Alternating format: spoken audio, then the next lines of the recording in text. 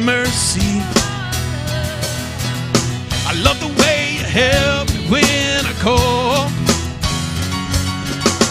I love the truth, I love the power of your name. But you know I love your presence most of all.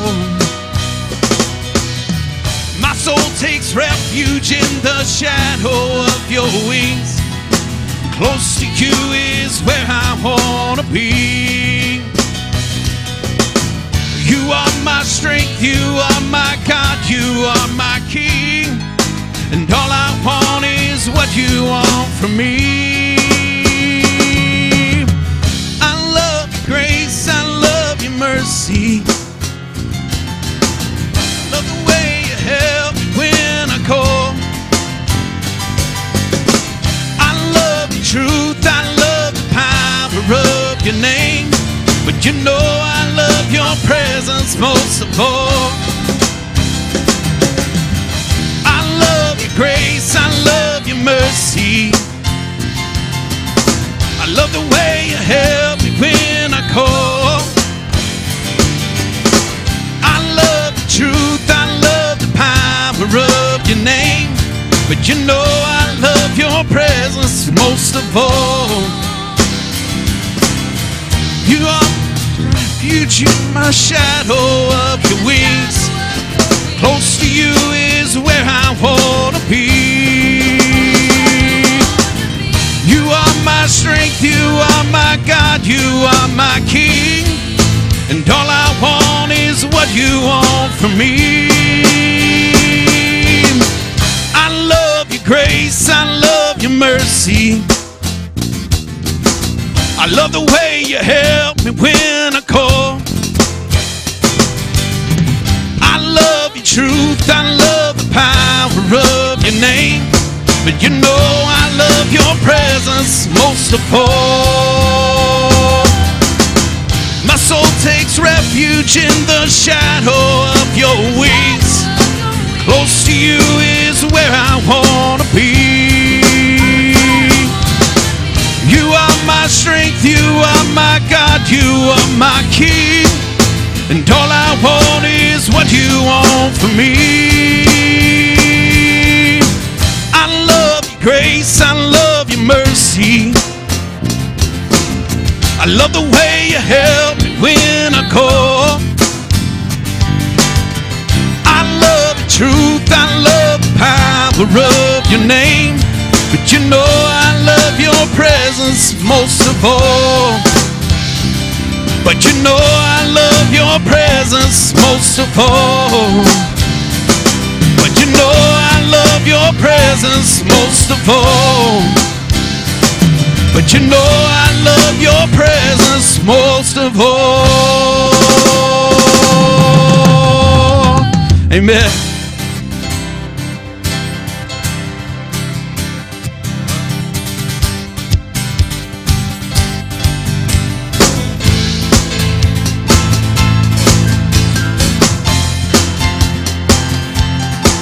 How beautiful are you, Lord? It's your words, it's your love. Oh, how glorious are you, Lord? It's your power, it was your cross that saved me and rescued me. Just a moment there will set me free. I give you glory, glory. I give you glory, glory. I give you glory, glory. Oh, Jesus. I give you glory, glory. I give you glory, glory. I give you glory, glory. Jesus. Oh, how beautiful are you, Lord? It's your words, it's your love. Oh, how glorious are you, Lord. It's your power, it was your cross that saved me and rescued me. Just a moment there will set me free. I give you glory, glory. I give you glory, glory. I give you glory, glory. Jesus, I give you glory, glory. I give you glory, glory. I give you glory, glory. Jesus. And with the crown of thorns, he became the king forever. And with the crown of thorns, you became a king forever. And with the crown of thorns, you became a king forever. And with the crown of thorns, you became a king forever. And with the crown of thorns, you became king forever. And with the crown of thorns, you became a king forever. That saved me and rescued me. Just a moment there will set me free. I give you glory, glory. I give you glory, glory. I give you glory, glory. Jesus, I give you glory, glory. I give you glory, glory. I give you glory, glory. Jesus, I give you glory, glory. I give you glory. I give you glory. Jesus, I give you glory. I give you glory. I give you glory. Jesus. Oh, give him glory this morning. The King of Kings and the Lord of Lords, give him glory.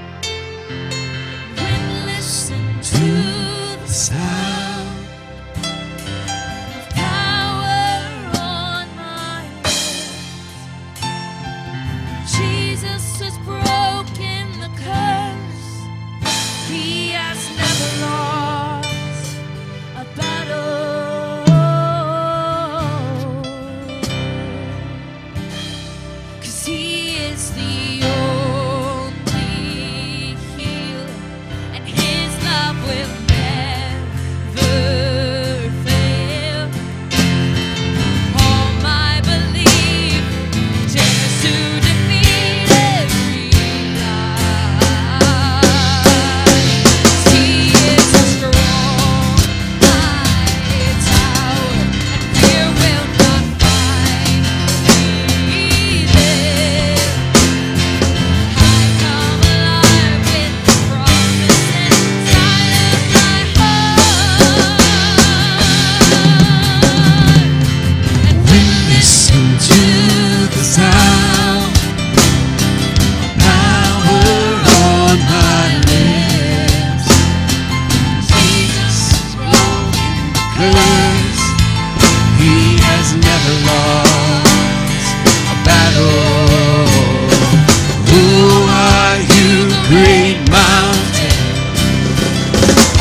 should not bow low.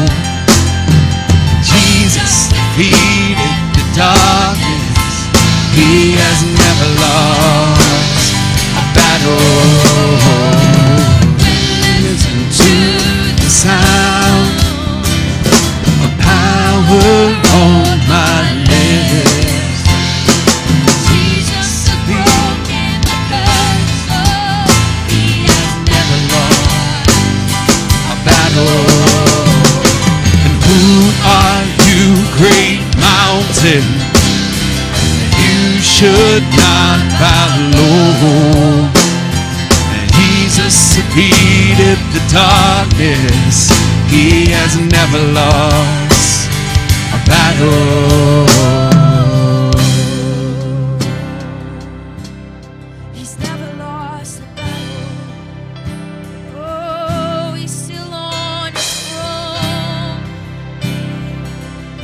He's still on his throne.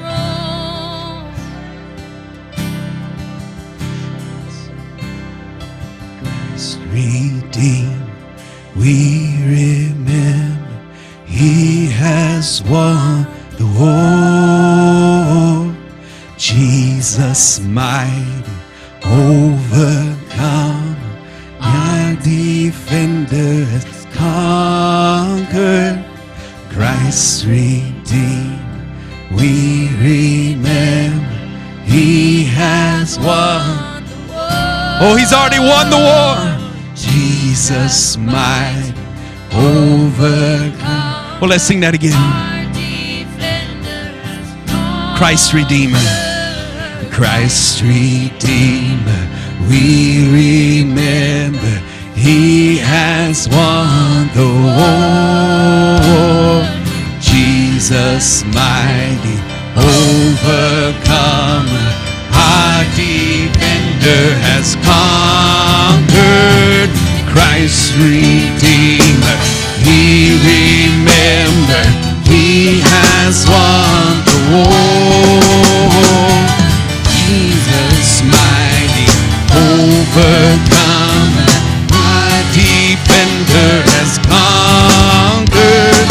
Christ Redeemer, we remember He has won the war. Jesus mighty overcomer, our defender has conquered.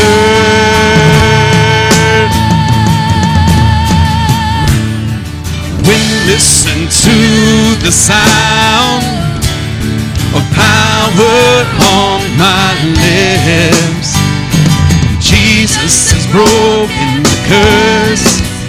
He has never lost a battle. Who are you, great mountain? You should not bow low. Jesus defeated the darkness. He has never lost a battle. Listen to the sound of power on my lips. Jesus has broken the curse. He has never lost A battle.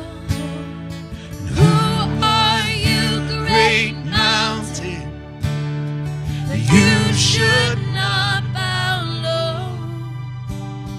Jesus defeated the darkness. He has never lost a battle. He's still on his throne. Oh yes. He's still on his throne. He's still on his throne.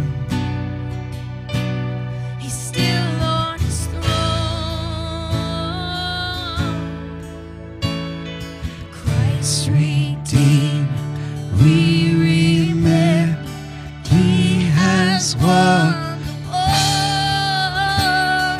Jesus might overcome. Our defender has conquered. Christ redeemed, we remember He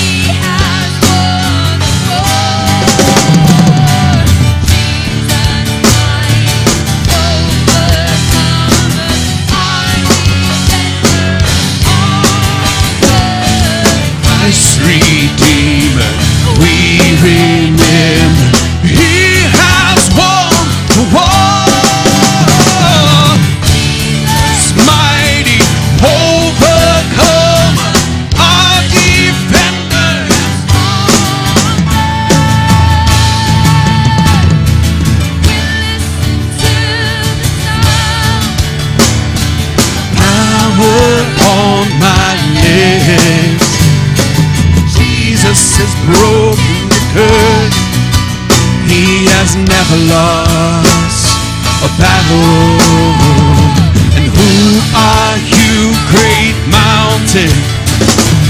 You should not bow low. Jesus defeated the darkness. He has never lost a battle. When listen to the sound of power on my lips, and Jesus has broken the curse. He has never lost a battle.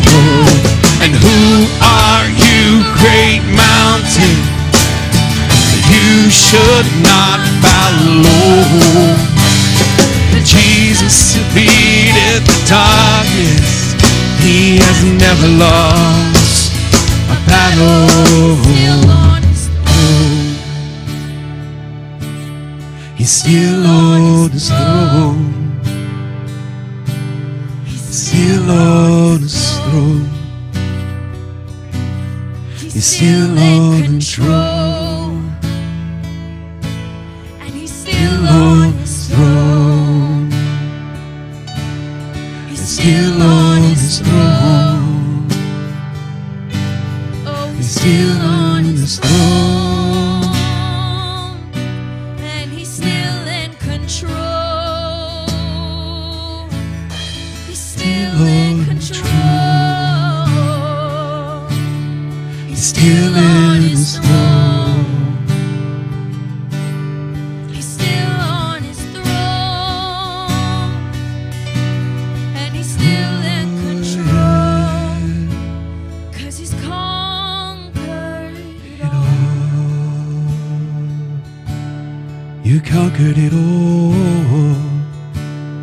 He's You're a holy God, it all powerful, all-knowing God, and holy. You are still holy, and even when the darkness surrounds my life, sovereign, you are still sovereign, even when confusion is blinding my eyes. Lord, I don't deserve your kind affection. When my unbelief has kept me from your touch, I want my life to be a pure reflection of your love. And so I come into your chambers and I dance at your feet, Lord. You are my Savior and I'm at your mercy. All that has been in my life up to now, it belongs to you, for you are still holy.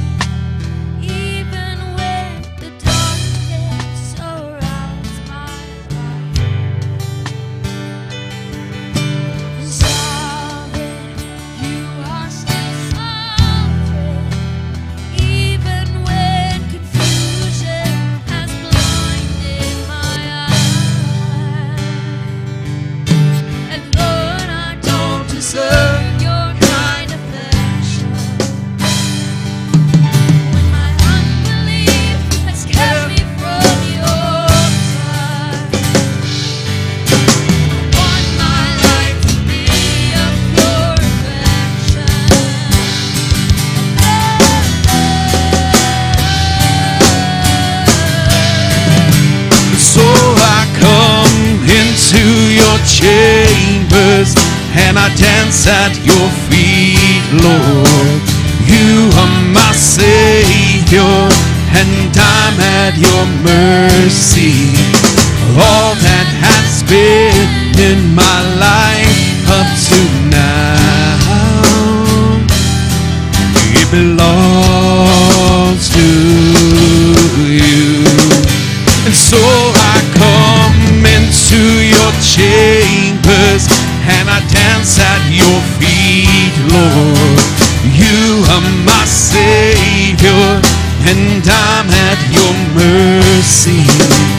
All that has been in my life up to now,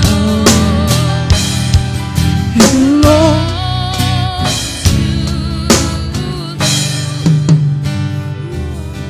it belongs to you. It belongs to you. It belongs to you. It belongs to you. And so I come into your chambers and I dance at your feet, Lord. You are my Savior, and I'm at your mercy. All that has been in my life up to now, it belongs to everything that I have, Lord. It belongs to, I hold nothing back. Oh, it belongs to you. It belongs to you. For you are still holy.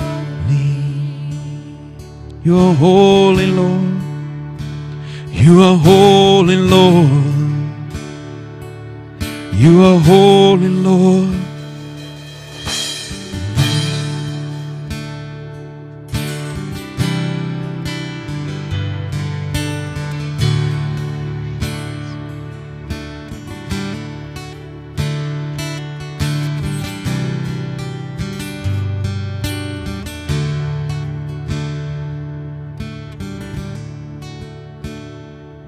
I see the Lord and his train fills the temple.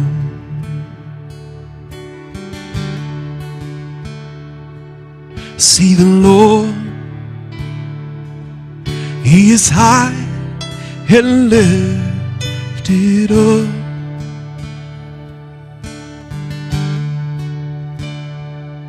I see the Lord and his train, it fills the temple.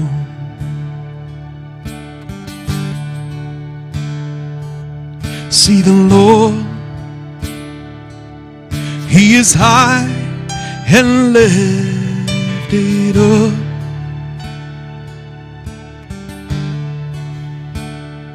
And angels cry,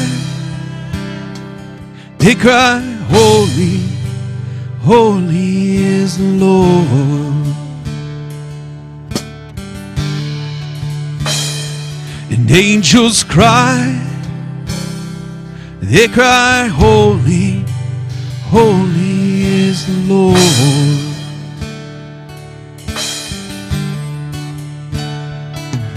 See the Lord, and his eyes are flaming like fire.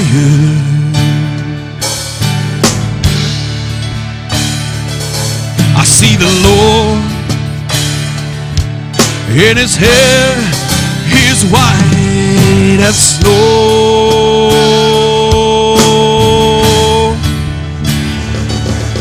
And the angel came, and he touched the cold to my lips.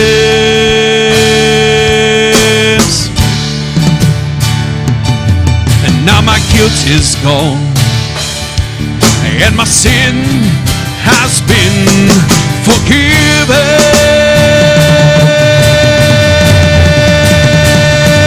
And I cry, holy, holy is the Lord.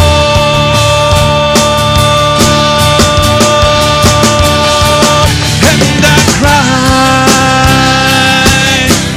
holy, holy is the Lord.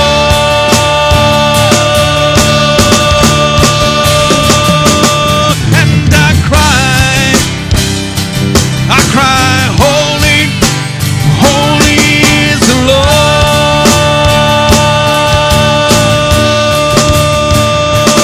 And I cry, holy, holy is the Lord.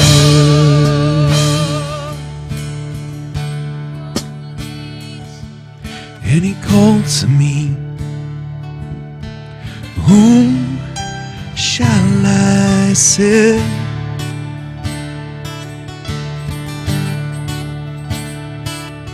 And he called to me, whom shall I send? And he called to me,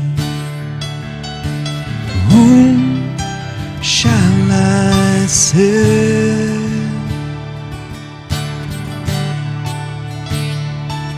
And I answered him, and I will go for you.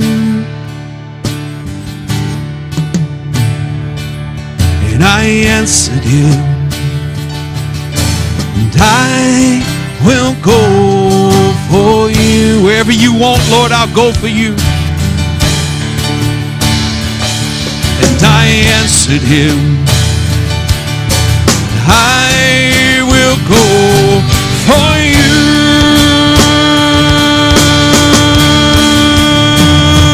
And I cry, holy, holy is the Lord.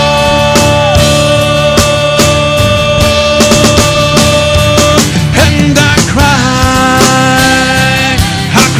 holy, holy is the Lord.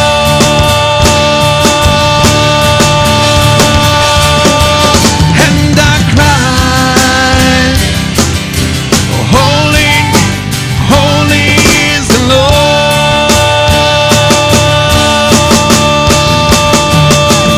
And I cry, holy, holy is the Lord.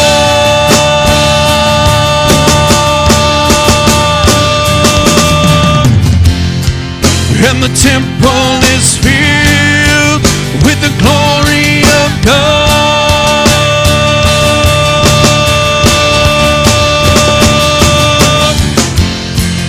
And the whole earth is filled with the glory of God.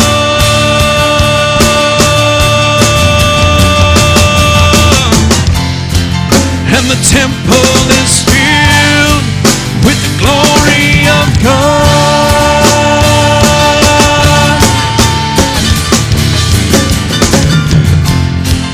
And the whole earth is filled with the glory of God.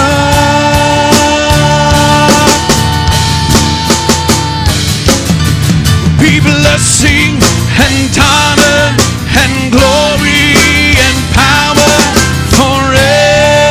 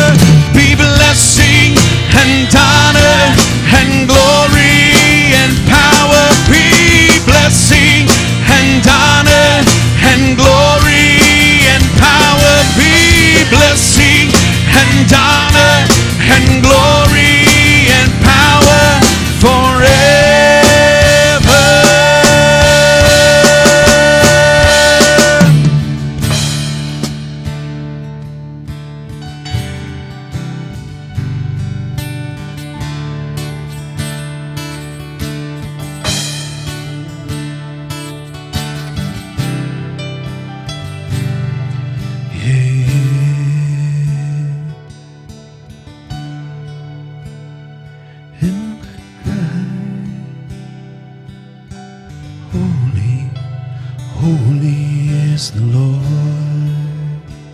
Father, you are holy. You're a holy God. And I cry, holy. You're a holy God. And I cry, holy.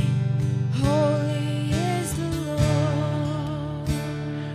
You're so holy. You are so holy. Not cry.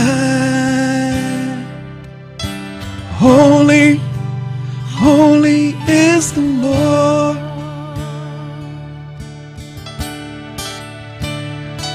And I cry. Holy, holy is the Lord. And I cry. I cry, holy, Holy is the Lord. And I cry, holy, holy is the Lord. Oh, tell him he's holy this morning.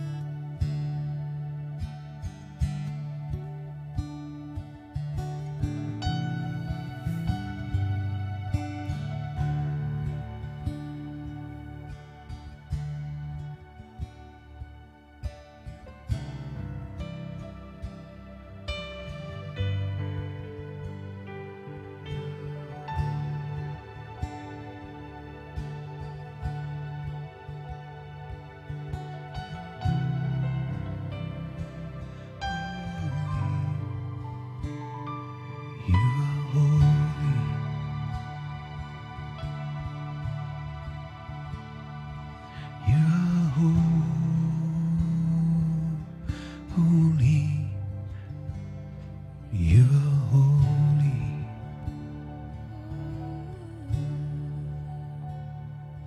You are holy.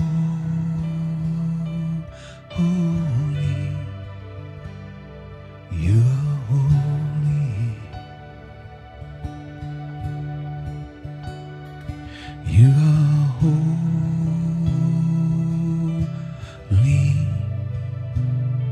You are holy. There's none beside you. You are holy.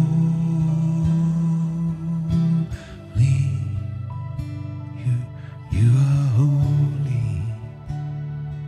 There's none above you. You are holy.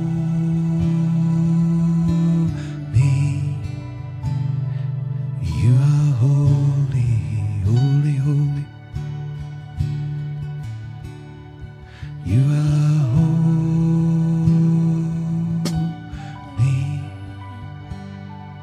You are holy.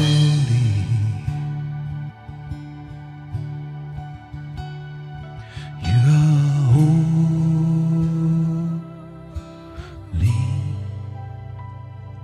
You are holy. You are holy.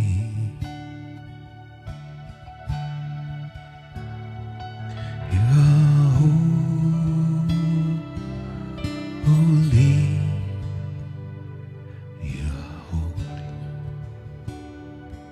Oh yes. You are holy.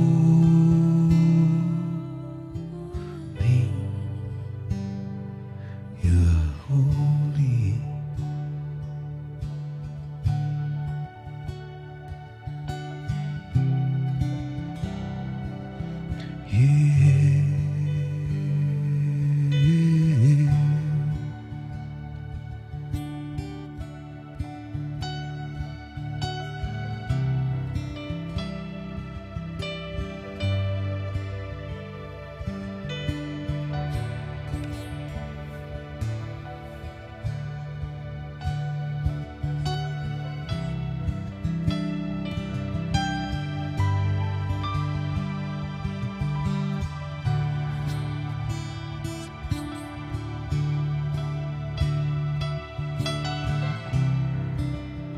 How many of you guys are thankful for the word of the Lord this morning? God, we thank you for your presence. We thank you that we don't have to hope that you're here, God. We thank you that you're here. And Lord, we worship you. We love you in this place.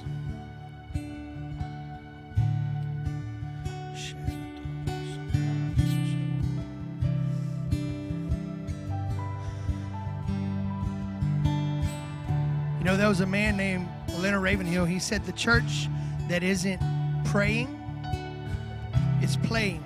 And that can be minimized down to the individual members of the body of Christ, to your lives. To the believer who isn't praying, they're playing. And he said a church that doesn't have a prayer meeting, you can liken it to something like an 18-wheeler without an engine in it. It's big and it might be clean, it might be shiny, it might look good, but there's no power. So here at Life Church, we emphasize prayer. It is the core of our belief. It is the DNA of this church. So we've come to the part in the service where we're going to pray together. But I just want to remind you guys that this is a corporate thing. We pray together. I have a couple of topics we're going to kind of focus on, but the power is in the unity. Jesus, he proved that throughout the scripture in many different places. And one of them was in John chapter 17. He was praying. He said, Father, I pray that they would be one. Talking about the body of Christ. I pray that they would be one, just as you and I are one. And that's been ringing in my soul for a couple of months. So as we start to pray, I encourage you guys, man, this is the moment that you get to participate heavily, because what happens in prayer determines the future of the church. We're history makers. Do you realize that? We make history, but it's the prayers of the church that accomplishes this. If we aren't praying, if we aren't praying together, then we aren't doing anything. We're not. So this morning, we're going to pray for faith that we got a word a couple of weeks ago that we should start to just desire the signs and the wonders and the miracles for God to pour them out in this church. So we're going to ask God for faith. You know, faith is the currency of heaven. It is. Jesus said, you can't even please the Father unless you have faith. Like without faith, it's impossible to please Him. So we're going to pray that God will give us faith to believe for signs and wonders and miracles and prophecy and the things that should be following the believers to start to explode in Life Church. After that, we're going to pray for families, for family units, for mothers and fathers and sons and daughters, cousins. You know, families get attacked. The enemy attacks the mind, but it's so he can divide the family. And if he can divide families, he can divide churches. And his end goal is to divide people. So we're gonna pray for the family units, and then we're gonna pray for the missionaries in our cities. The missionaries that are coming from our cities to our cities and going out to the world. We're gonna pray that God would strengthen them and provide everything they need. Amen. Let's pray. Father, we pray in the name of Jesus. There is no name that is higher than a name in which men should be saved for. God, we thank you that faith is being released in Life Church, God, that we can believe for signs and wonders and miracles to come upon this house, God, in a mighty way, God, that we can believe you, God, that cancer would be healed, God. We can believe you that HIV can be cured. We can believe you that blindness would leave the believer. We can believe you that deaf ears would be open, God, that those who are spiritually dead would come to life. Lord, we're all guilty of having somebody in our life where we think about them and we're like, man, they're hopeless. God, and unbelief and fear and things like that invade our thought process. But God, we ask you for faith, God, to believe for those who are so far away from you, God, that they would get saved, that they would come under the conviction of the Holy Spirit. Lord, we pray that you would heal our families, God, and we would see signs and wonders, God, that it's a sign and a wonder. God, the best miracle we could ever imagine is when somebody who is depraved and far away from God gets born again. So God, we pray for new birth in the house of God this morning. We pray for salvations, that people would be born again, God, that unbelief would leave your church, God, and we would see prophecy released in the house, God. We would see healings come forth, God. We would see people baptized in the Holy Spirit, filled with the Spirit of God, filled with the fire of God, Lord, with every gift flowing from them, God. People being baptized with the evidence of speaking in tongues, God, that your gifts would function and flow inside the church in the order that you've called them to flow, God. Lord, we pray this morning, even today, God, we're not asking for something afar. We're asking you to do it right now, God. We ask you that people would receive healings in their bodies, God. We pray that signs would manifest in the house of God because, Jesus, you are the Spirit of prophecy. And where you are, Lord, you move in a mighty way. We thank you that, God, we're not just sitting on a shelf not being used, God, that we're a church that's active, God. We're asking you to use this body in a mighty way. And Lord, right now we pray for our missionaries, God. We pray for the people in our cities that are being sent to the nations. And we pray for the people in the nations that are being sent to our cities, God. The people that you have released as missionaries in the earth, God. We pray for supernatural provision, God. They need finances and they need prayer. God, they need resources, God. We pray that you would send resources to our missionaries, God. Lord, use Life Church as a resource, but God, stir other churches to become the resource as well. God, let us take serious the call to prayer to pray for our missionaries, Lord. Lord, we lift them up right now, God. We bind the spirit of sickness and fear. We bind the spirit of poverty that would try to strike the hearts of the believers, God. We pray right now that the missionaries would have everything that they need, God. Lord, that you would receive and release everything that they have that they need, God. We thank you, Jesus, that you're moving. God, our missionaries that are starting out young, God, the ones who have been in the mission field for years, God, we pray for a massive release of finances and spiritual needs that they need, God, that it would be released to them in Jesus' name. And Lord, we pray for our family members and our families right now inside the house of God. Lord, there are so many people that are struggling because their family members are lost and they're not serving you. There are so many marriages that are under stress. There are so many kids who are being tempted by the enemy, God. We pray right now that, God, you would bring such a massive unity to family members, God. We pray that you would bring prodigals back. God, we pray that doubt and fear, God, we pray that division would be broken off of people's families, God. Lord, for for mothers and fathers and sons and daughters and children, God. We pray that you would release a unity inside the family unit. God, that you would cause families to start to be very strategic about the way they protect their homes, God. That the doors and the windows would be guarded and locked. The minds of the children, the ears of the children would be safeguarded by the parents, God. Lord, that we would put filters spiritually on everything that they participate in, God. Lord, we pray that the spirit that causes laziness to strike the home would be removed, God. We pray for a conviction to come to homes right now, that parents would understand what's at stake. Thank you that husbands and wives are coming into unity. Father, that people who have been unequally yoked, God, you're causing them to come together and be united in Christ. God, we thank you for those who are saved and serving you, that their spouse that's not, God, we thank you that you're calling them forth in Jesus' name. That, God, you're restoring marriages, Lord. Thank you that children who have been in rebellion are being healed. They're being delivered. They're being called back to the Father. They're understanding, God, how much you love them, Lord. Lord, that they don't have to ride on the religion of their parents' coattail, but God, they would understand how much you love them. So, Father, we pray you would release hunger and unity inside families. We thank you for that, God. We thank you for everything you're doing inside the church. And, Lord, we love you in Jesus' name. Everybody say it? Amen. Amen. Well, welcome to Life Church. You guys want to take about 30 seconds to greet somebody in the name of the Lord. Give them a hug, handshake, whatever you're comfortable with. Amen.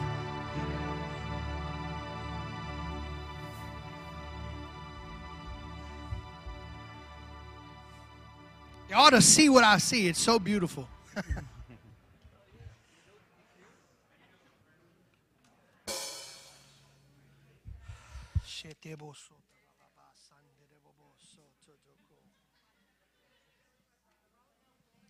Amen. How's everybody doing today? Good. It's Sunday. We're in the house of the Lord. And it's not illegal yet. Praise God. Right? Some people have to hide and sneak and travel 2 or 3 days just to get to a meeting where people are celebrating Jesus. And guess what? It's even illegal in those places. So we don't want to take for granted what God is doing in Life Church and what he has done in America. Amen? All right, so if we have newcomers, we have a text feature app. The number is 337-317-4123. If you are a newcomer, please text the word welcome to that number. I think they're going to put it on the board here in a second. But text the word welcome, and we have a gift for you guys in the Welcome Center. When you walk into the foyer, there's some tables. That's a temporary setup, but we have a gift for you guys. Please come. Let us know that you're new. We want to bless you guys. We want to give you a gift, and we thank you and we honor you for being part of Life Church today. Amen? Also, if you are a member of Life Church, we've talked about this already, but I want to reemphasize it. If you're a member of Life Church, please text the word connect to that number right there, the number you see on the screen. And Miss Lynn is going to send you a card to fill out. Please fill it out. It helps us keep people in the database. It helps keep everybody in the church updated, giving you all the info about new stuff. Because I'm going to be honest with you, word of mouth is okay. But in today's generation, with all the stuff that's going on, all the distractions, word of mouth is not enough. And people we miss information because we haven't had a good way to communicate up until now. But this right here is really going to help us to keep everybody informed about upcoming events, about baptisms, about coffee Sundays, and whatever else we have. So if you're a member of Life Church, please text connect to 337-317-4123 and wait for the card to come back, and she will send you something that you need to fill out. Please fill that out and get it back to her as soon as you can. Amen? Also, we use the text app for prayer. If you have a prayer request, please text the word pray to that, and you can give your prayer request. We have a team that is ready and willing to pray for you guys. That we are not sending your stuff to people who are not going to pray. It's going to the intercessors. We have a group where those people get the memo, and if you have a need that needs to be prayed for, I assure you, if you send it to that text thread, it will be prayed for. It is taken serious in Life Church. Amen? All right, Miss Caitlin, I'm going to call you up. She has an announcement for you guys. I'm actually going to tell you what I'm talking about this time, and I'm going to read this time. Okay, so women, we have an LA Sisterhood Women's Retreat. So it's going to be women from all over Louisiana that will be attending from the AG churches. That's who will be there. It's Friday on March 17th through Saturday, March 18th. It's going to be at the Twin Lakes Campground in Woodworth. When you go to register, we are going to go ahead and just stay at the campground. It'll be easier. So it'll be $85. That's going to include staying at the campground and all your meals. Registration opened this past week on February 1st. It closes on March 3rd. So we need to go ahead and get that done. There's a QR code at the Welcome Center that you can scan, and it's going to bring you straight to the website. So if you don't know where to go, then just go ahead and do that before you leave, and then it'll be saved in your smartphone. And then I'll give y'all more information. We'll probably have a meeting before, but I'm going to wait until everyone gets registered. Okay? Thank you, Ms. Caitlin. Okay, by show of hands, how many people love to pray? We're being honest, right? Okay, so every Sunday here in that little room right side of that foyer, 9:30 to 10:30, we have a prayer meeting for this church. We also have prayer meetings on Wednesday nights. We also have them every other Tuesday. I told you guys we believe in prayer, but if you have a burden to pray and you want to get plugged into that, all you got to do is show up. We welcome all intercessors. We don't just welcome it, we need it. We need people who are praying. So if you guys want to come and you have extra time to give to prayer, please come help us partner with Life Church in prayer. That way we can see God's purposes and his plans for this church come to fruition. Amen? Also, March the 18th. Say that with me. March 18th. All right. We're going to be launching another session of the Light and Life Evangelism School. It's going to be every Saturday for 6 weeks. It starts at 10 a.m. and it goes for about an hour and a half, but we do outreaches in the middle of them. We're basically wanting to equip the body to do more evangelism, to start to go after the lost, to be comfortable with going out of their way or getting uncomfortable just to see somebody know Jesus. You know, sometimes it's a simple Jesus loves you. Sometimes it's a note that you leave somewhere. Whatever the case may be, we want to equip the church to get more familiar with evangelism so that we can do what Jesus has called us to do in the earth. Amen? All right. Today, after service, y'all ready? How many people partake in life groups last semester? Amen? Life groups were absolutely phenomenal. We had growth. People got to know each other on another level. We had some leaders who got to share the gifts that God has put inside them with the rest of the body of Christ. We got to know people we really haven't been super familiar with just because we go through the routine of doing church on Sundays and Wednesdays. Life groups is an opportunity that we have as a church to get more connected with the body of Christ. Remember, I told y'all that scripture in John earlier about, he said, I pray that you guys would be one. Well, this is part of that. So today, right after service, we're going to have a meeting. If you have any interest in the upcoming life groups that are going to be launched this session, please come to the meeting in the little room, the prayer intercessory prayer room, right after service. We've got all the information you need. We just want to make sure you guys have all the information that you need to understand what's going on with life groups, when they're going to launch, and if you want to be a part of that. Amen? Okay. This Friday and Saturday, we're going to have a father and son camping trip. I don't know too much information about that. I know all the information is upstairs. So if you have kids up there and you need the information, you can get with Pastor Tracy and she can fill you in on that. And last thing, March 10th and 11th, we're going to have a marriage conference here at Life Church. Yeah? How many married people we have in here? Come on.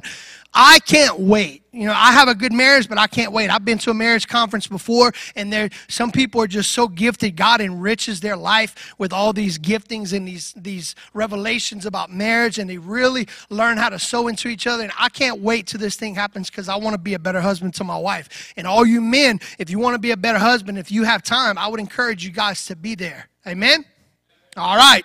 2 Corinthians chapter 9, 6 through 8 says this: each of you should give what you have decided in your heart to give, not reluctantly under compulsion, for God loves a cheerful giver. Here at Life Church, we are absolutely a church that believes in giving. This is a biblical principle. If you're unfamiliar with giving, I promise you it's in the Bible from Genesis to Revelation. You're going to find that God is a God who requires his people to be able to be free of money, to give more than they receive. This is just something he wants us to know, to be familiar with. So if you guys want to be partners with giving at Life Church, we have 4 ways to do it. You can text to give in Life Church. You can give on the website. We have the boxes in the back, and we also have the Life Church app. So any one of those 4 ways is an easy way for you guys to give. Whatever's most convenient for you, take that route and be blessed for it. Amen? All right. Pastor Bob. Oh, I'm sorry. We got a life group video. Roll that beautiful bean footage, huh? Your love is like radiant diamonds bursting inside us. We cannot contain. Your love will surely come find us like blazing wildfire, singing your name. God of mercy, sweet love of mine, I have surrendered to your design. May this offering stretch across the skies. These hallelujah be multiplied.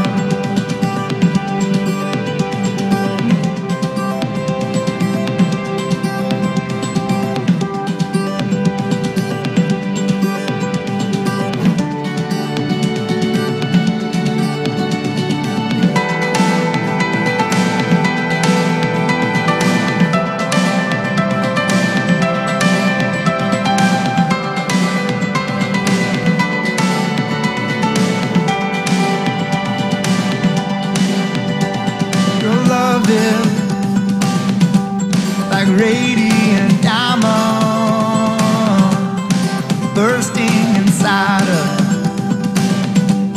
we cannot contain. Your love will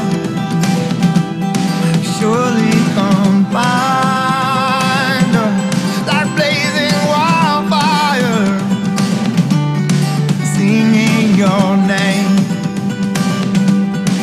God of mercy, sweet love of mine, I have surrendered to your design. May this offering stretch across the sky. These hallelujah be multiplied.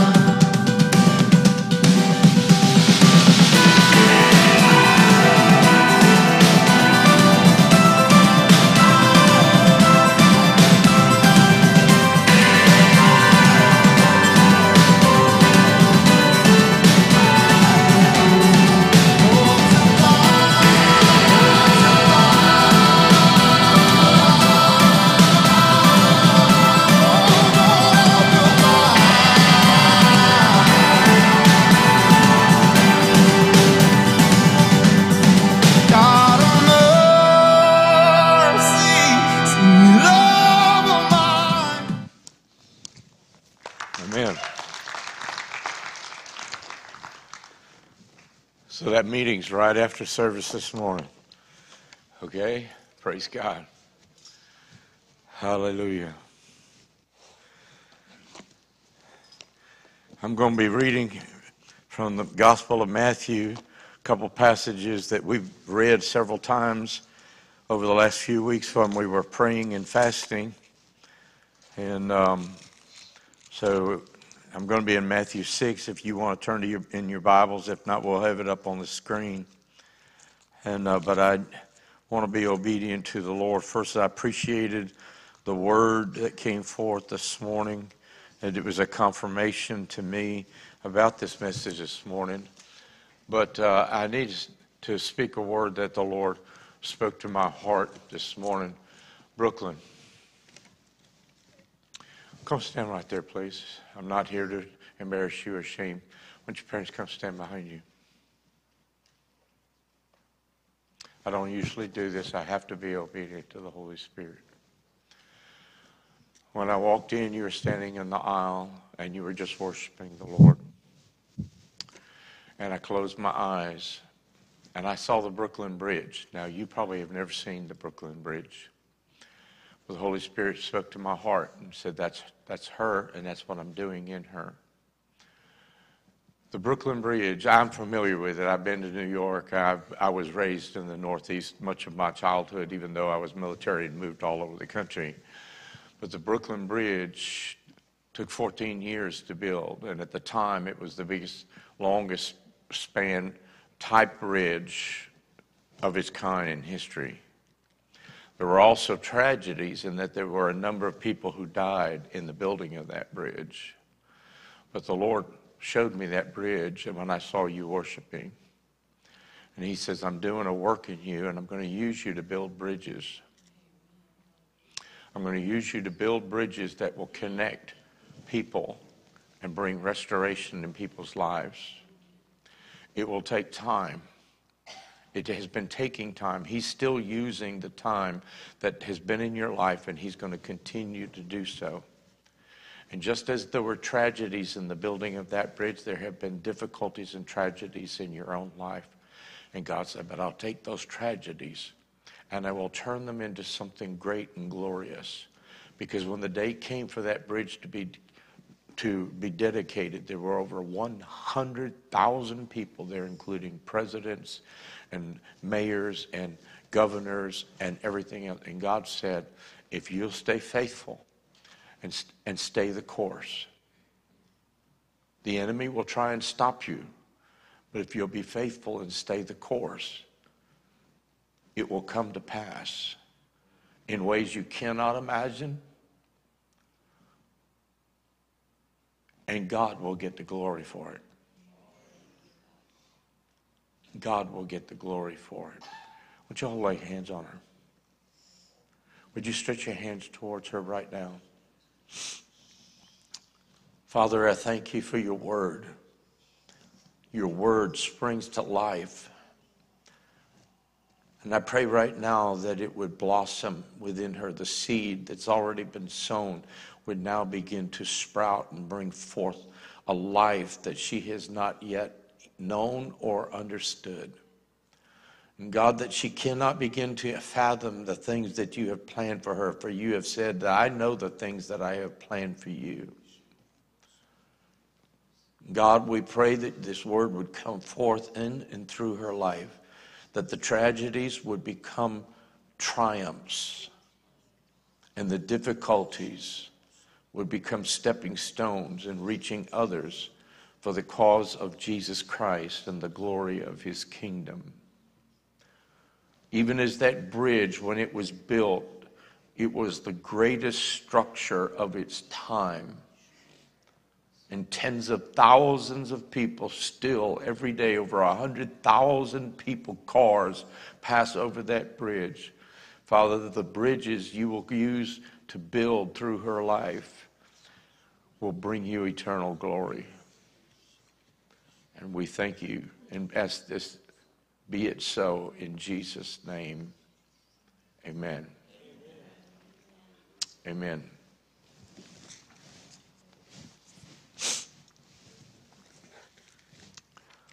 Hallelujah.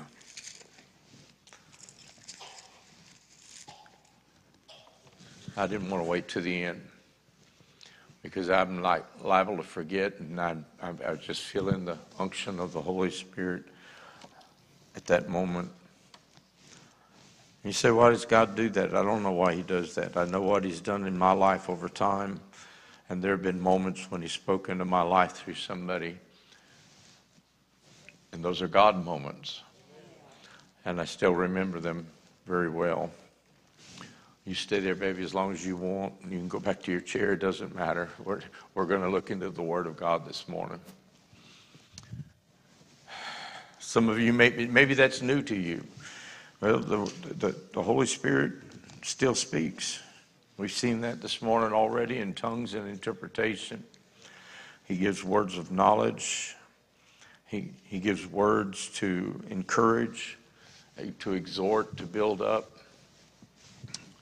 Hallelujah. I'm looking at Matthew chapter 6, beginning with verse 5 and 6. You know, we just finished a 2-week period of praying and fasting at the beginning of this month.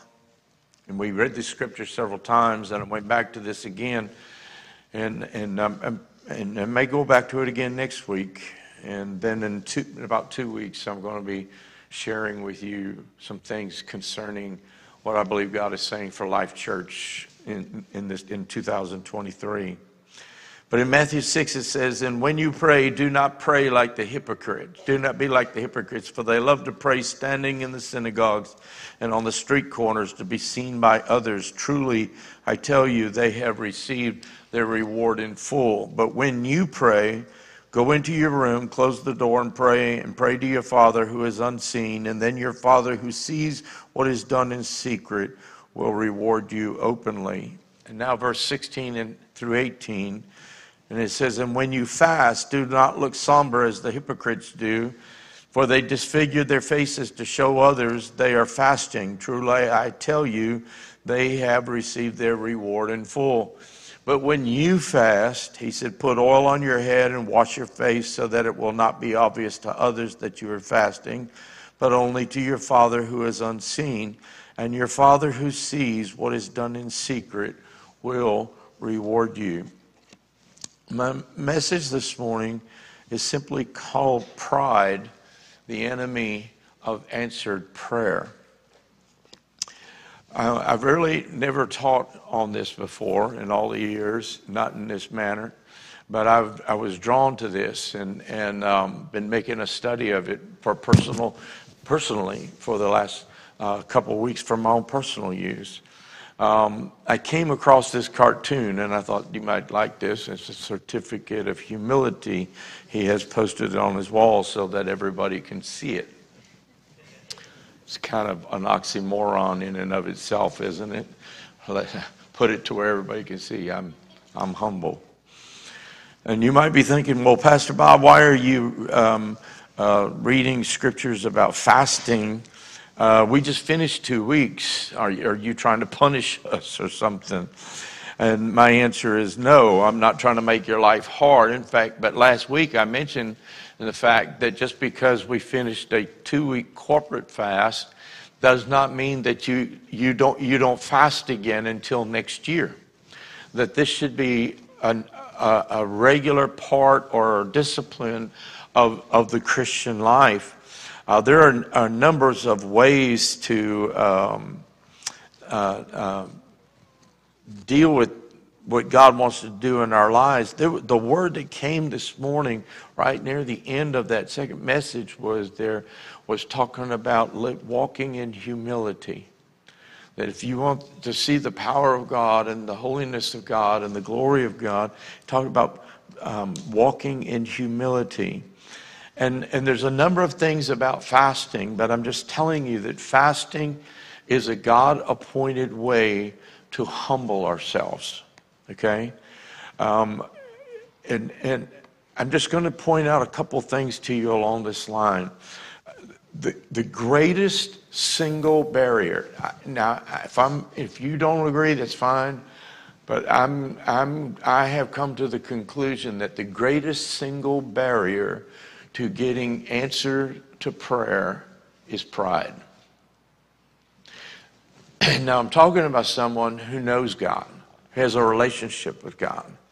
If you have not surrendered your life to Jesus Christ, He is the Son of God. He came to deliver each and every one of us of our sins, because our sins separate us from God. And if we're separated from God, then we stand condemned to an eternal damnation.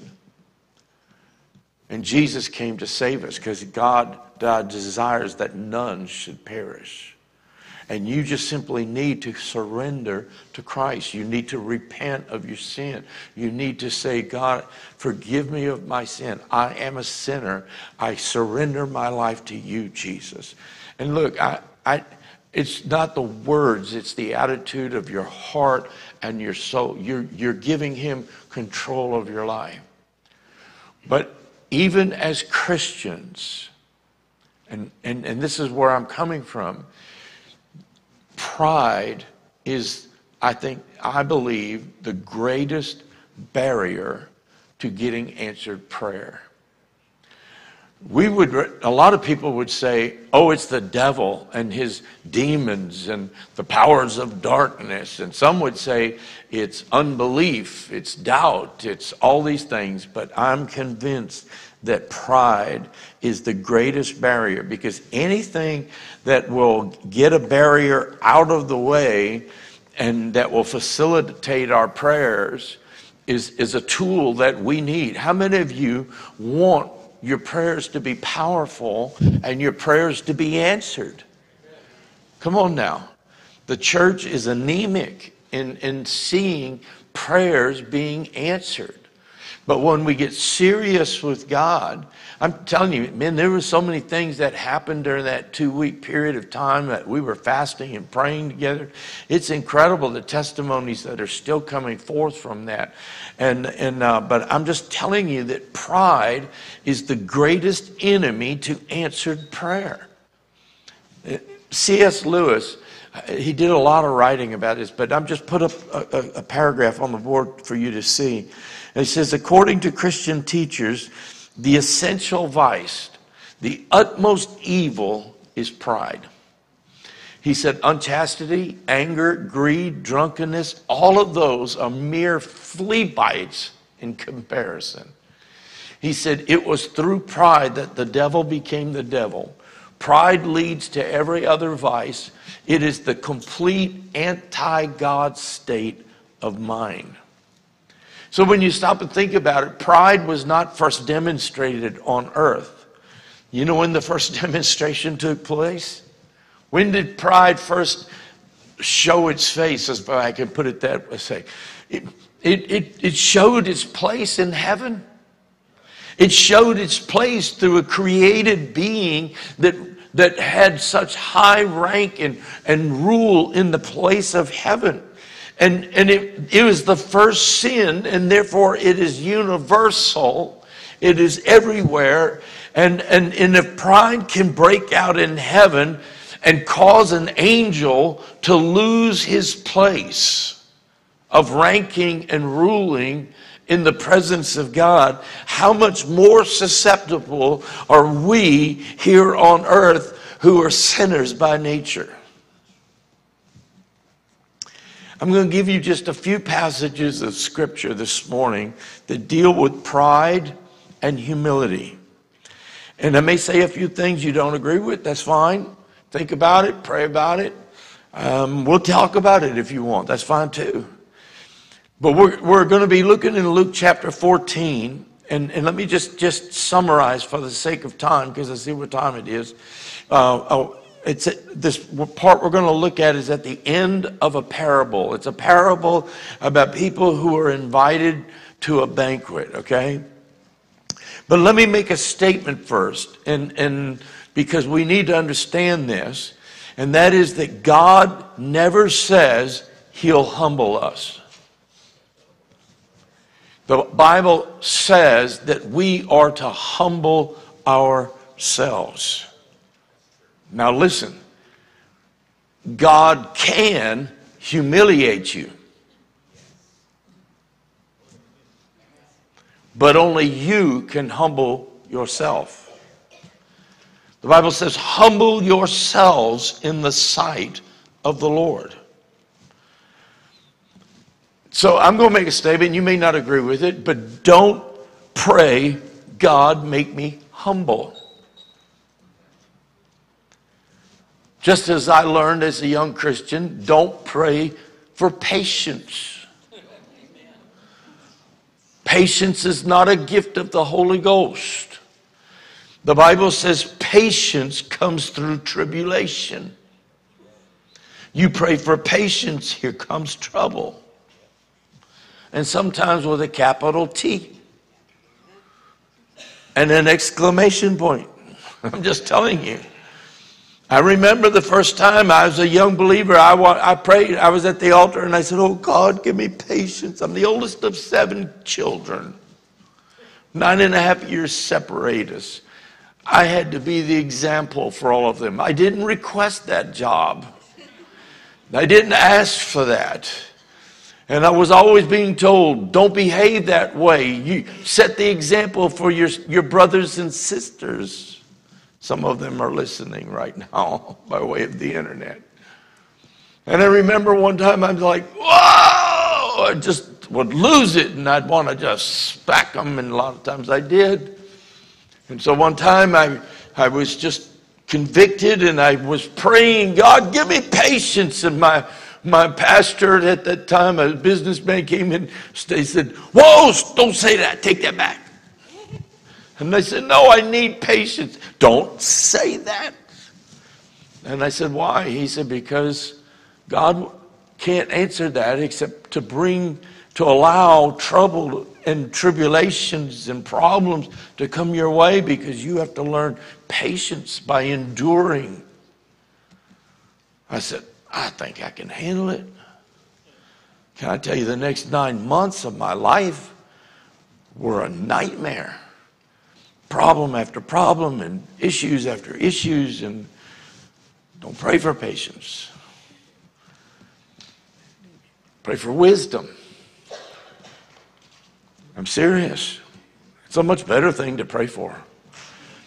Because when Jesus said trouble comes your way, you don't have to pray for more. It's coming. Pray for wisdom, how to handle it. Okay? But get back to this thing about being humble. I don't think we should pray, God, make me humble, because I really don't think it's a biblical prayer, because God says we're to humble ourselves.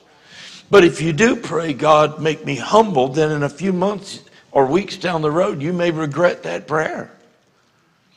Because all of a sudden, there's all kinds of things that are coming your way, and you're like, God, why did this happen? And you went, you prayed. You know? Jesus in Luke 14 is telling about a banquet. And he says that people were invited to a banquet. And when he walks up to the head table to sit down at the chief place, there's somebody there that doesn't belong there. And the person comes and says, you don't belong at this table. And go sit in that table way over there. Where way, way over in the corner. That's the last seat. Go away, sit over there. And he talks about how embarrassing that would be. And you know what? I'm just going to say this. There's a lot of people, even in church today, they want to be seen. And they want to do things to be seen. I used to work for a clothing store years ago when I was a teenager called the Name Dropper. Because it was like a high-scale men's store, because that's where all the people of, prestige went and bought their clothes. So it was called the Name Dropper, because the owners could say, oh, well, Senator so-and-so buys his clothes from my store, and Governor so-and-so buys his clothes from my store. They dropped names. And I know people like that in church. And they drop names. Oh, do you know so-and-so? I'm personal friends with that person. I've had them in my home, Oh, yeah. Say, oh me or oh my, one of the two. I'm just telling you. And when I hear that, I just go, ugh. And I just go,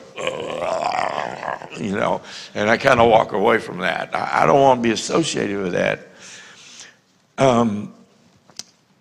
And so Jesus is telling them this story about the one who's sitting at the head table, and then they're told, oh, move. And by then, there's no room, so they got to go sit back in the corner, And one thing that I've learned of my life is that when you're at the bottom, there's only one way that you can go, and that's up. But when you try and put yourself at the top, and you are putting yourself at the top, then that's pride. And pride has a way of humbling us, coming along and humbling us. I don't know if you're familiar with the prayer by John Bunyan. It goes simply like this. He said, he that is down need fear no fall. He that is low, no pride. He that is humble ever shall have God to be his guide. See, when you're on the floor, you're safe. Because there's no lower you can go. Very rarely, I'll be honest, rarely would I ever come to this pulpit, this platform, without having spent time on the floor on my face, because I feel safe on the floor. I am reminded, God, I can't do this without you. I have seen those, and I have unfortunately had to sit with those who come in with their entourages. And they come in and they're like, oh, aren't you blessed that I'm in the room today? Jesus said at the end of the parable, if you don't want to be embarrassed, don't sit at the head table. Don't take it upon yourself to be seen. Don't put yourself in that kind of place. Put yourself in the back. Put yourself in the back and leave things in God's hands. There's only one way you can go when you're at the lowest place, and that's up. In Luke chapter 14, in verse 11, it says, for those who exalt themselves will be humbled, and those who humble themselves will be exalted. You can look up those words and you can change them, interchange them a little bit. Those who exalt themselves will be humbled in that they will be humiliated.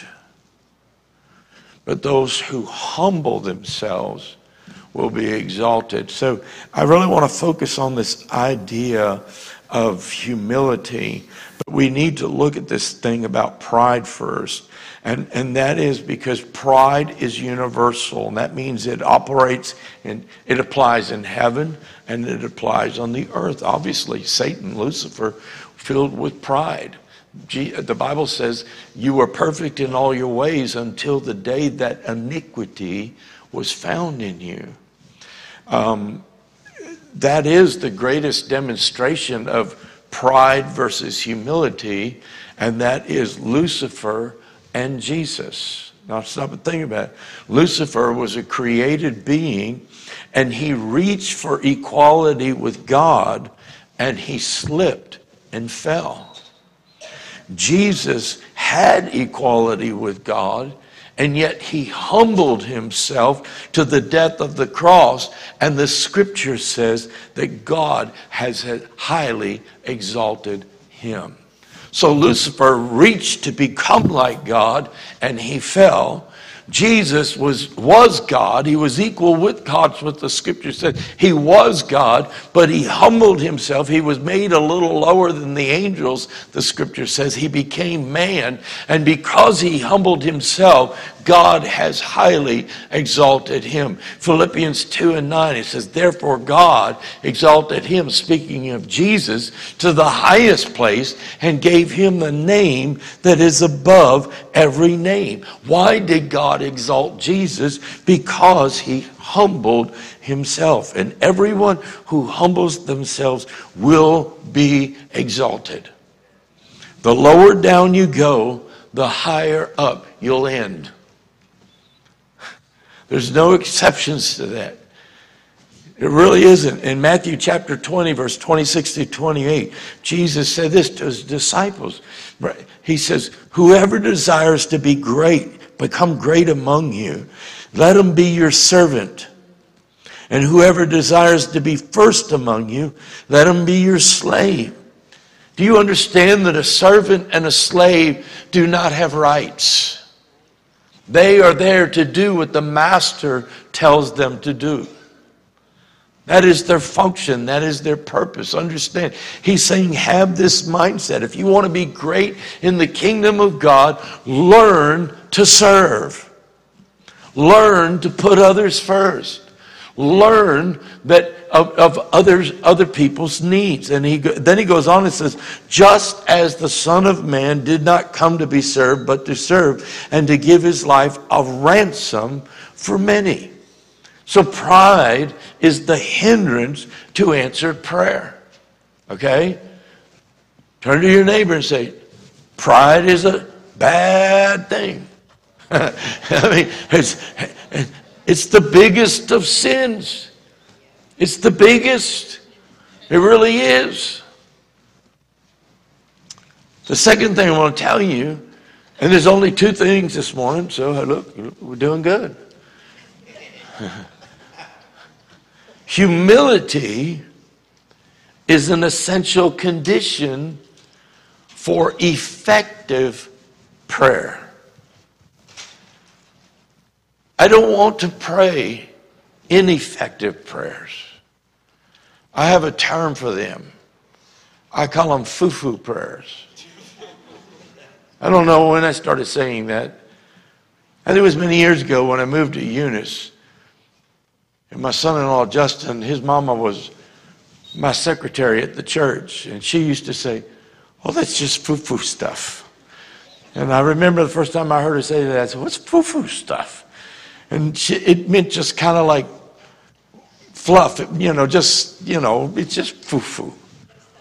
Yeah, no substance to it, it's just like, it's inconsequential, it's just silly, it's whatever, And I remember she used to say that all the time, and I'd always get tickled when she'd say that. It's a poo-poo. I've been saying it now for over 20-something years. And especially in this area, I said, I don't want to pray foo-foo prayers. I attended my sister-in-law's funeral yesterday in Alabama. And when we walked into the funeral home for family visitation time, I was told by a member of the family, you're on the program. No, I didn't know. What am I doing? Well, we want you to pray. And then they told me what they wanted me to pray. And I said, I don't pray foo-foo prayers. And they looked at me and said, oh. I said, show me the order of service. Because I wasn't doing the funeral. And they showed it to me. I said, okay. I didn't want to make a big scene. My name's on there. What was I going to do? Stand up and go, I don't pray foo-foo prayers? They wanted me to lead everybody in a, reciting or whatever. I said, I'm not doing that. I said, half these people in here don't know God to start with. I know. And I said, they need to know Jesus, but they didn't want me to preach. So I said, so I walked to the front in the funeral home and I said, give me a long piece of paper. She said, give me a piece of paper and a pen. She said, like a sticky note? I said, no, like a pad. I said, I'm about to write out my prayer. It's going to be a sermonized prayer. And I let the people know that. I said, I just was asked to come up and pray. And I didn't say foo-foo, but I just said, but I've written out some things. And so I'm going to read what I've written. And I said, consider that my prayer. Because it was loaded with scriptures. It was about salvation. It was about Jesus. And so I don't want to pray foo-foo prayers. How many of you want to pray foo-foo prayers. Look at your neighbor and go, do you? Do you want to pray foo-foo prayers? If you won't remember nothing else today except that, I guarantee you.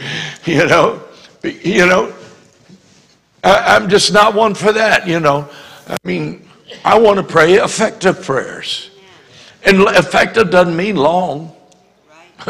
They can be, but it doesn't necessarily have to be. I want them to be effective. I want them to be powerful. I want to be impactful. I want them to be life-changing, okay?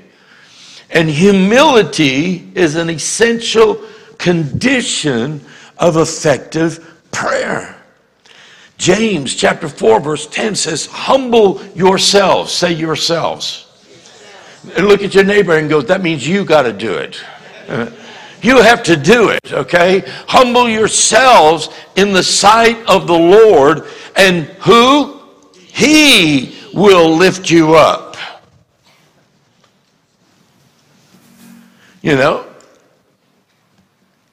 Lord, I pray today everybody sees what a good witness I am for you. Oh God, there's your Pharisee coming out in you. Just beat your chest so everybody can hear. You know what? How about you just pray, Lord, I lay my life before you. I humble myself before you, God. God, in everything I say and do, let them see Jesus. Don't let them see me. Let them see Jesus. I mean, he says, humble yourselves. Don't ask God to do it. You do it. It's the simplicity of it is that God will do the lifting up if you will do the humbling. He said, it's a fact. He says he will do that. Humble yourselves and God will lift you up. So we need to learn how to humble ourselves. 1 Peter chapter 5 verse 6 says, therefore, whenever you read therefore, you have to ask what is therefore. See, Peter has made an argument about something, and so now he says, therefore, in light of what I've just told you, therefore, humble yourselves under the mighty hand of God, and that he may exalt you in due time. Due time. Say due time. Due time is God's time, not your time, okay? And you say, well, what's the therefore? What is it? Why is it therefore? Because of what he previously said. What did he previously say? In the verse before it says, God resists the proud and gives grace to the humble. Therefore, humble yourselves and then God will lift you up. If God resists the proud and God gives grace to the humble, therefore humble yourselves.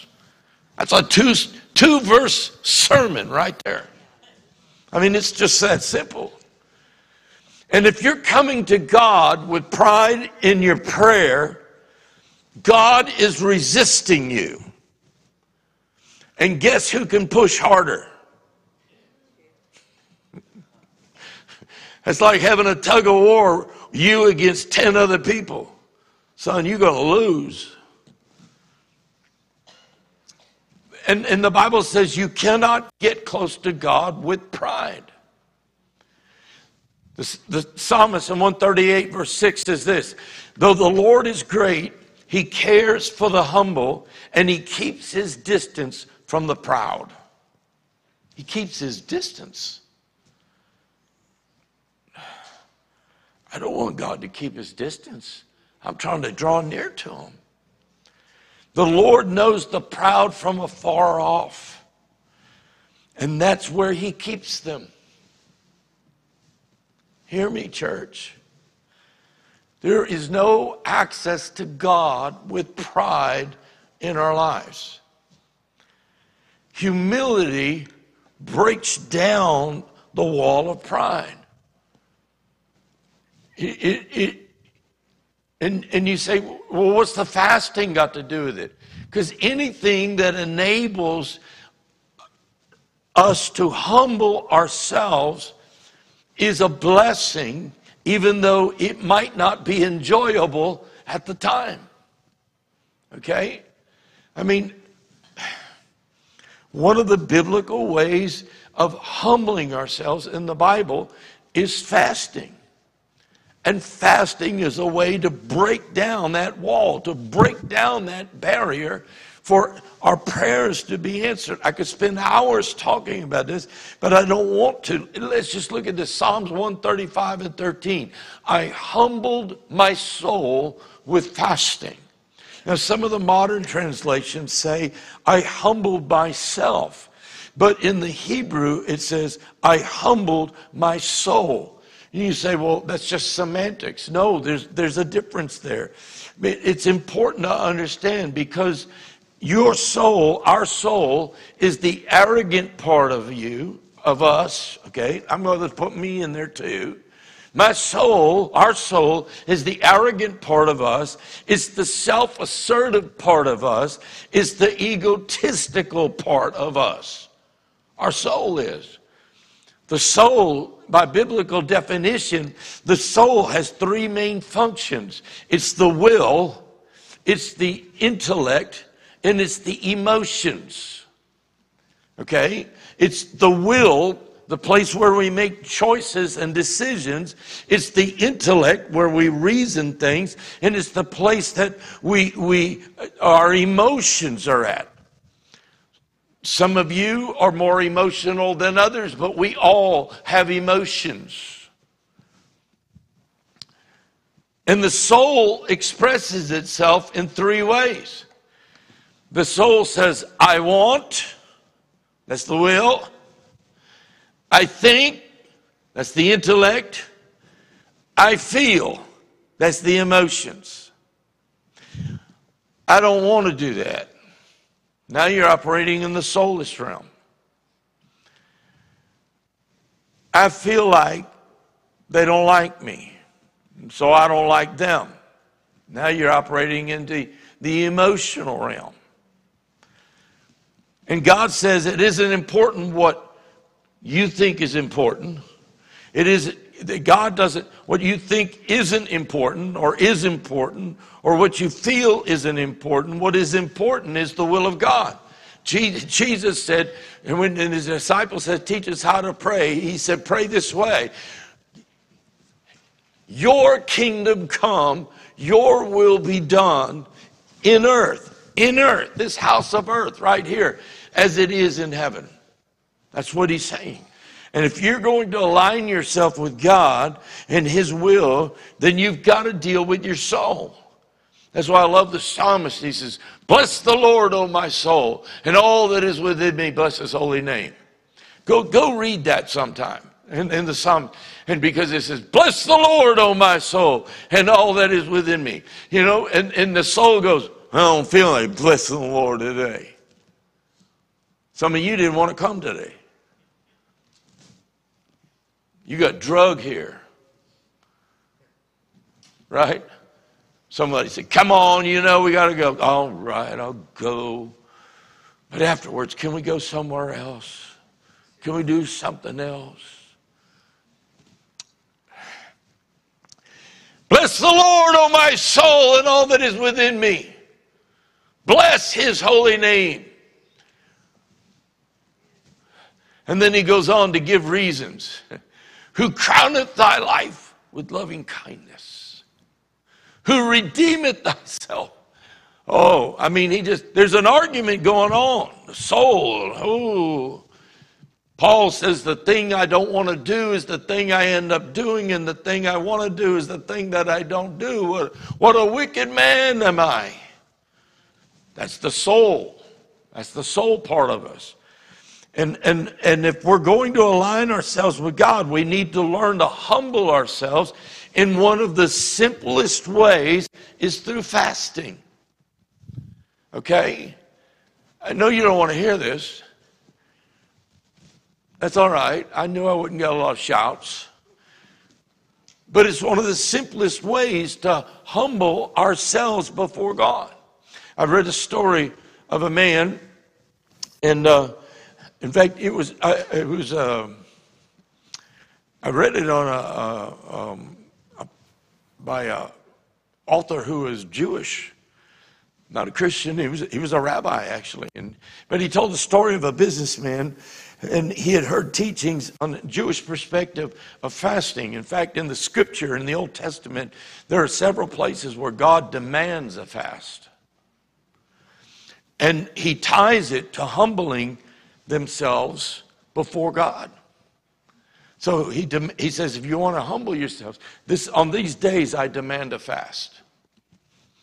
Okay? God doesn't demand us to fast, but he does say, humble yourselves.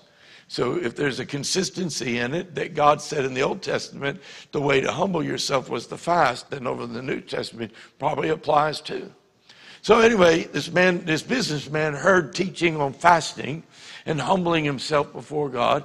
And so he said that he said, tomorrow I'm going to fast. Okay? And he said that it was the most miserable day of his life. Every time he walked anywhere near a restaurant, he could smell the food. Every time he walked down the street, he had to pass several famous bakeries. And he would stop and look in the windows. Well, I was thinking, stupid man. Put blinders on, like walk away like this. But he said he would stop and look in the window. He said even the local hot dog vendor on the street, he said that smell came wafting up into his nostrils. And he was like, oh, I want a hot dog with everything on it. Come on now. He said it was a miserable day. And so that night, he said he gave his stomach a lecture. I never heard anything like this. He spoke to his stomach. You're thinking, that's stupid. How many of you know you got to talk to yourself sometimes? Now, when you start arguing with yourself, that's another problem. I can give you the name of a counselor or two.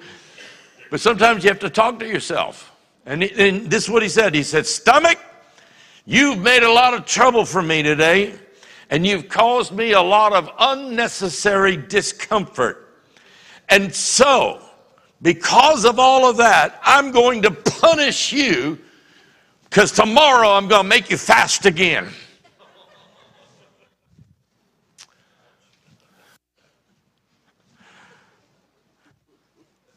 He was humbling himself to bring his body into subjection to the spirit man within him. Listen, I don't know who said this. I just remember this from years ago. The stomach is a wonderful servant, but a terrible master. And when you read that, you have to ask, who is the master in your life? Is it your stomach? And listen, people in the ministry are not exempted from that question. I have fought many, many battles with my stomach. I have lost some. I've won more than I've lost, but I've lost some. And I can just tell you that when you win, the victory is sweet. The victory is not always immediate. The answer is not always immediate. It's not always dramatic. But in one way or another, you come under the blessing of God. I remember years ago, many years ago, right after the Brownsville revival broke out in the mid-90s, I heard David Hogan. And some of you know and have heard of David Hogan. He's from North Louisiana, and we showed a video series here many years ago that was made available. He taught at the School of Ministry right after it broke out, and it was called Faith to Raise the Dead. And I remember the first time I heard him speak, and he said, I fast 6 months a year. And I remember thinking, how do you do that? 6 months a year? He said, it's easy, every other day. I went, that makes sense. If you only eat every other day, then at the end of the year, you fasted 6 months. But then I thought, that's a hard way to fast. Because I know that in a long fast, let's just say a week, after about a day and a half or so, the hunger pains go away. And I've been on 14-day fasts and longer, and the hunger pains they're gone. If I eat today, fast tomorrow, then eat the next day and fast the next day, I'm battling hunger pains every single day. And I remember thinking, that's a stupid way to do it. And then years later, I realized I'm stupid. Because which one takes more control? Which one takes more discipline? The every other day, because I'm fighting hunger pains every other day. If I'm not hungry, that's no big deal. Right? I know it sounds crazy, but listen. When we fast and then we begin to pray with a humility, we bring ourselves under the blessing of God. But if we become arrogant, God withdraws his blessing. And can I tell you something? I'm going to make this statement. I'm just throw it out there. This is a little lanyard. If you don't pray, you're proud. You're full of pride. You're arrogant. And you say, well, how can you say that? Because the fact that you're not praying means you think you can get by without God. And that's pride. Oh, I messed up. I see it. I needed to go on and quit. Because if we get arrogant, God withdraws his blessing. And then what happens? In some way or another, we become very prideful. 2 Corinthians 13:5 says, examine yourselves to see whether you be in the faith. Test yourselves. Do you not realize that Christ Jesus is in you, unless, of course, you fail the test? This is really interesting because he's writing to believers. Because he says, do you not realize that Christ is in you? He's not talking to heathens. He's not talking to people who don't know God. He says, examine yourselves to see whether you be in the faith. In the New Living Translation, it says this, examine yourselves to see whether your faith is genuine. In other words, is it real? Or is it phony? Is it a facade? Is it something you put on Sundays? And then when you walk out the door, you take it off. The Apostle Paul speaking to believers in Corinth, and it's found throughout the Old Testament too. In Lamentations 3:4, it says, let us examine and test our ways and turn back to the Lord. What is this implying? Is that we need to examine and test our ways, and more than likely we're going to find things in our lives that we've gotten away from God, and we need to return to the Lord. 1 Corinthians 11:28, we read this whenever we have communion so many times. It says, each one of us must examine himself before he eats the bread and drinks the cup. He tells us, he says, many among you are sick, and some have even died because you've taken the cup unworthily. What is he talking about? You're taking it with arrogance and pride and going through it like it's just some routine or whatever. It doesn't really matter. The gravity of it, Jesus said, when you do this, you do it in remembrance of me. You don't just take the bread and take the cup and go, okay, now we got that out of the way. Let's go on with something else. Let me close. The psalmist says, in Psalms 26, test me, Lord, and try me. Examine my heart and my mind. I looked up those two words in the Hebrew because I wanted to see how it was written. And the word heart means the seat of our emotion or affection. Examine my heart. It's the place where my affections are. Jesus said, for it's out of the abundance of the heart that the mouth speaks. You can tell where a person's heart is about 5 to 10 minutes into listening to them talk. Because it's what consumes them. So I looked up the word mind, and the Hebrew word there means intellect, seat of emotions and passions. So it's the things that we dwell on.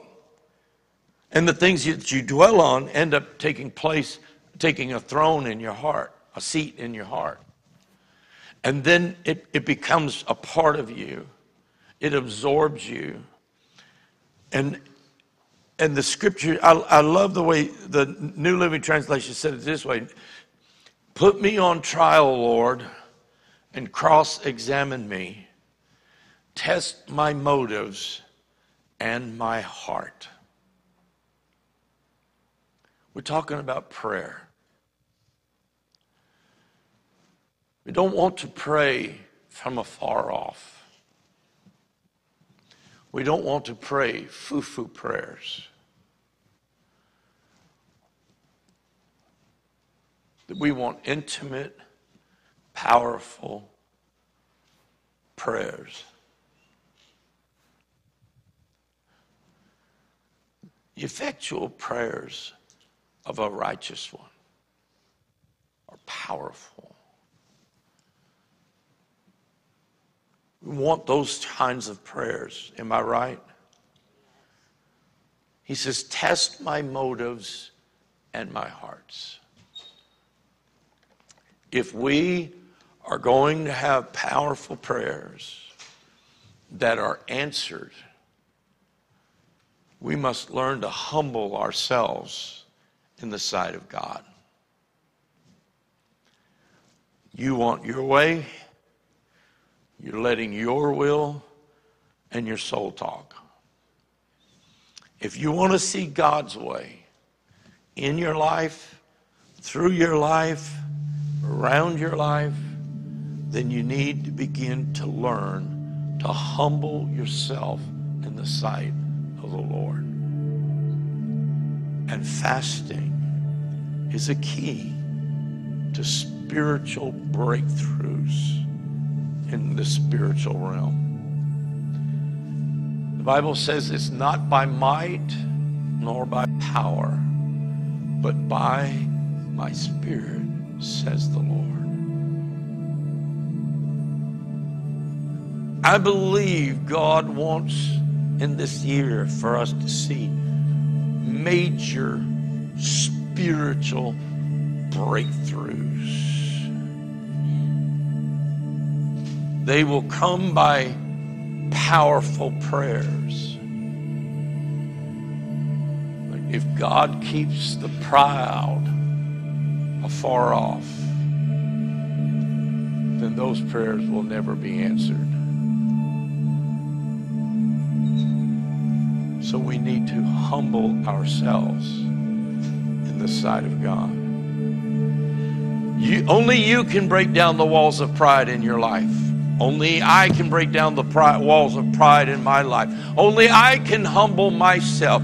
Only you can humble yourself. We cannot do it for one another. But I would say to you, let us do it for one another, that the church might be strong, that they would say, those are the people who know their God and do great exploits. That those are the people that when they pray, God moves heaven and earth. We are entering into a time when there are people who are looking for someone who can grab hold of the horns of the altar of God. The ones that will deny God and rebel and everything else, but when trouble comes, they know who to call. Because they know you know how to pray. I'm saying, could we dare to believe that we can take these prayers of ours to a whole new level by humbling ourselves? Let God examine our hearts on a daily basis. Let us fast before the Lord. Let us fast and say, God, cross-examine my heart. Look inside. See if there be any wicked way, anything that doesn't belong. Here's what I've learned about God in my life, and I'll close with this, and that is that He deals with us where we are at that moment. But because maybe He's dealt with something here and not something else that's always been there, doesn't mean that He approves of that. He just sees this as a priority first. And once we get that taken care of, He may go back to that. We go, oh, but God, I've had that in my life all this time, and you've overlooked that before. He says, well, I'm not now. And we go, but God, look, I gave this up. And the Lord, I turned around and did this, and I did this, and I did this, and I did this. And He goes, oh, yeah. We did all that. He said, but we need to work on this. And we go, oh, no. That's pride. Who am I to tell God what He can do and He cannot do?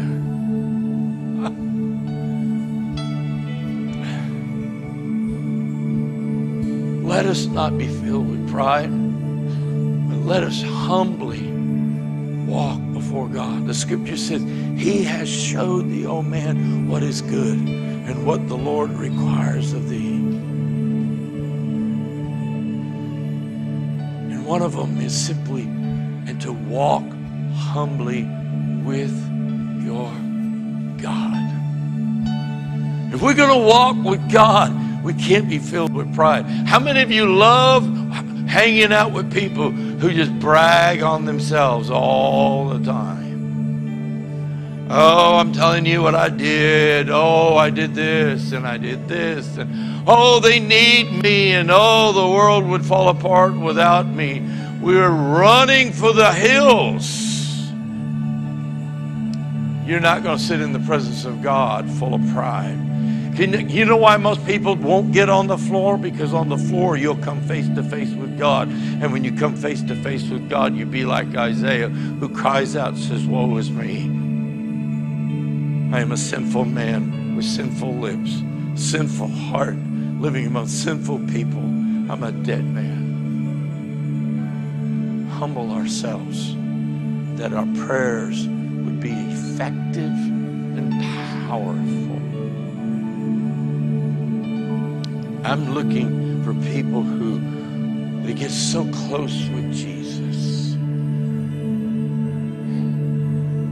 so hungry for His presence. You know, we go, oh, it's so late, I haven't prayed today. Rearrange that schedule. Put time with the Lord first.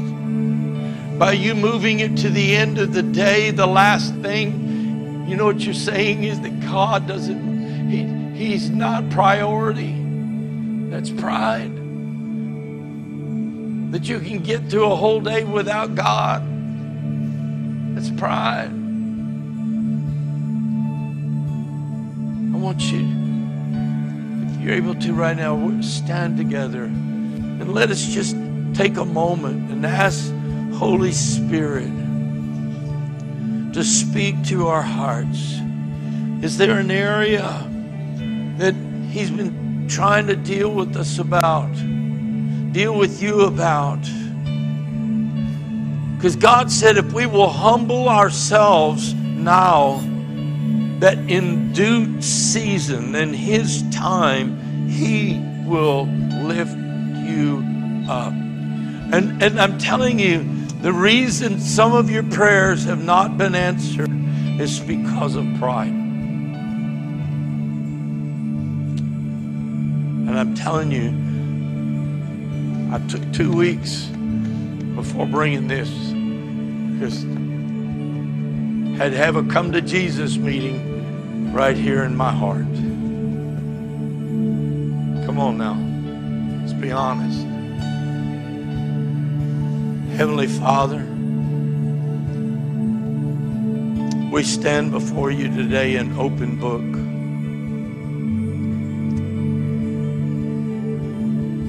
There's nothing that can be hid from your view. You see everything.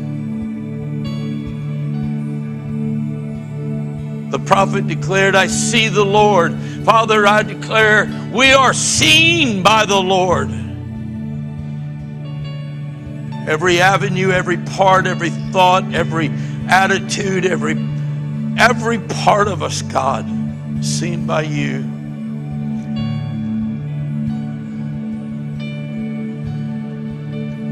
Holy Spirit, you're the great teacher. And I just pray simply that you would continually remind each and every one of us who profess to know Christ, to know Him, that God, that on a daily basis we would ask you to examine our hearts. Did we let anything slip in today that shouldn't have been there? Did we do anything that should not have been done that we need to make right? God, did we say anything that needs to be rectified and made right with the person we said it to? God, it's not a once a week thing. It's not a once a month thing or once a year thing. It's simply learning to humble ourselves before you. And God, I just simply pray that, Holy Spirit, when you tap us on the shoulder and remind us about fasting, God, I pray that it becomes a constant discipline, a deliberate discipline in our lives, whether it's just a meal a week or a day during the week or once every other week or whatever it may be, Lord God, that during that time we would spend with you and we would ask you to examine our hearts. We can even be working and fasting and saying, God, search my heart. I know many times that I've been doing things. I've been driving. I've been going places. I've had things on my mind, and then suddenly you bring to mind something that transpired where I transgressed and sinned before you. Help us to understand that we can walk humbly with you, oh God. To walk humbly with you. And then we can know that our prayers are effective. Powerful prayers will be released. Powerful prayers unleashed upon the darkness of this earth for the glory of Jesus' name. Amen. Amen. Amen. Amen. If you need prayer for anything, why don't you come and let some of us pray for you? Otherwise, God bless you. Please come Wednesday night, be part of our Wednesday service. Be here next Sunday. Bring somebody with you. I just encourage you in Jesus' name.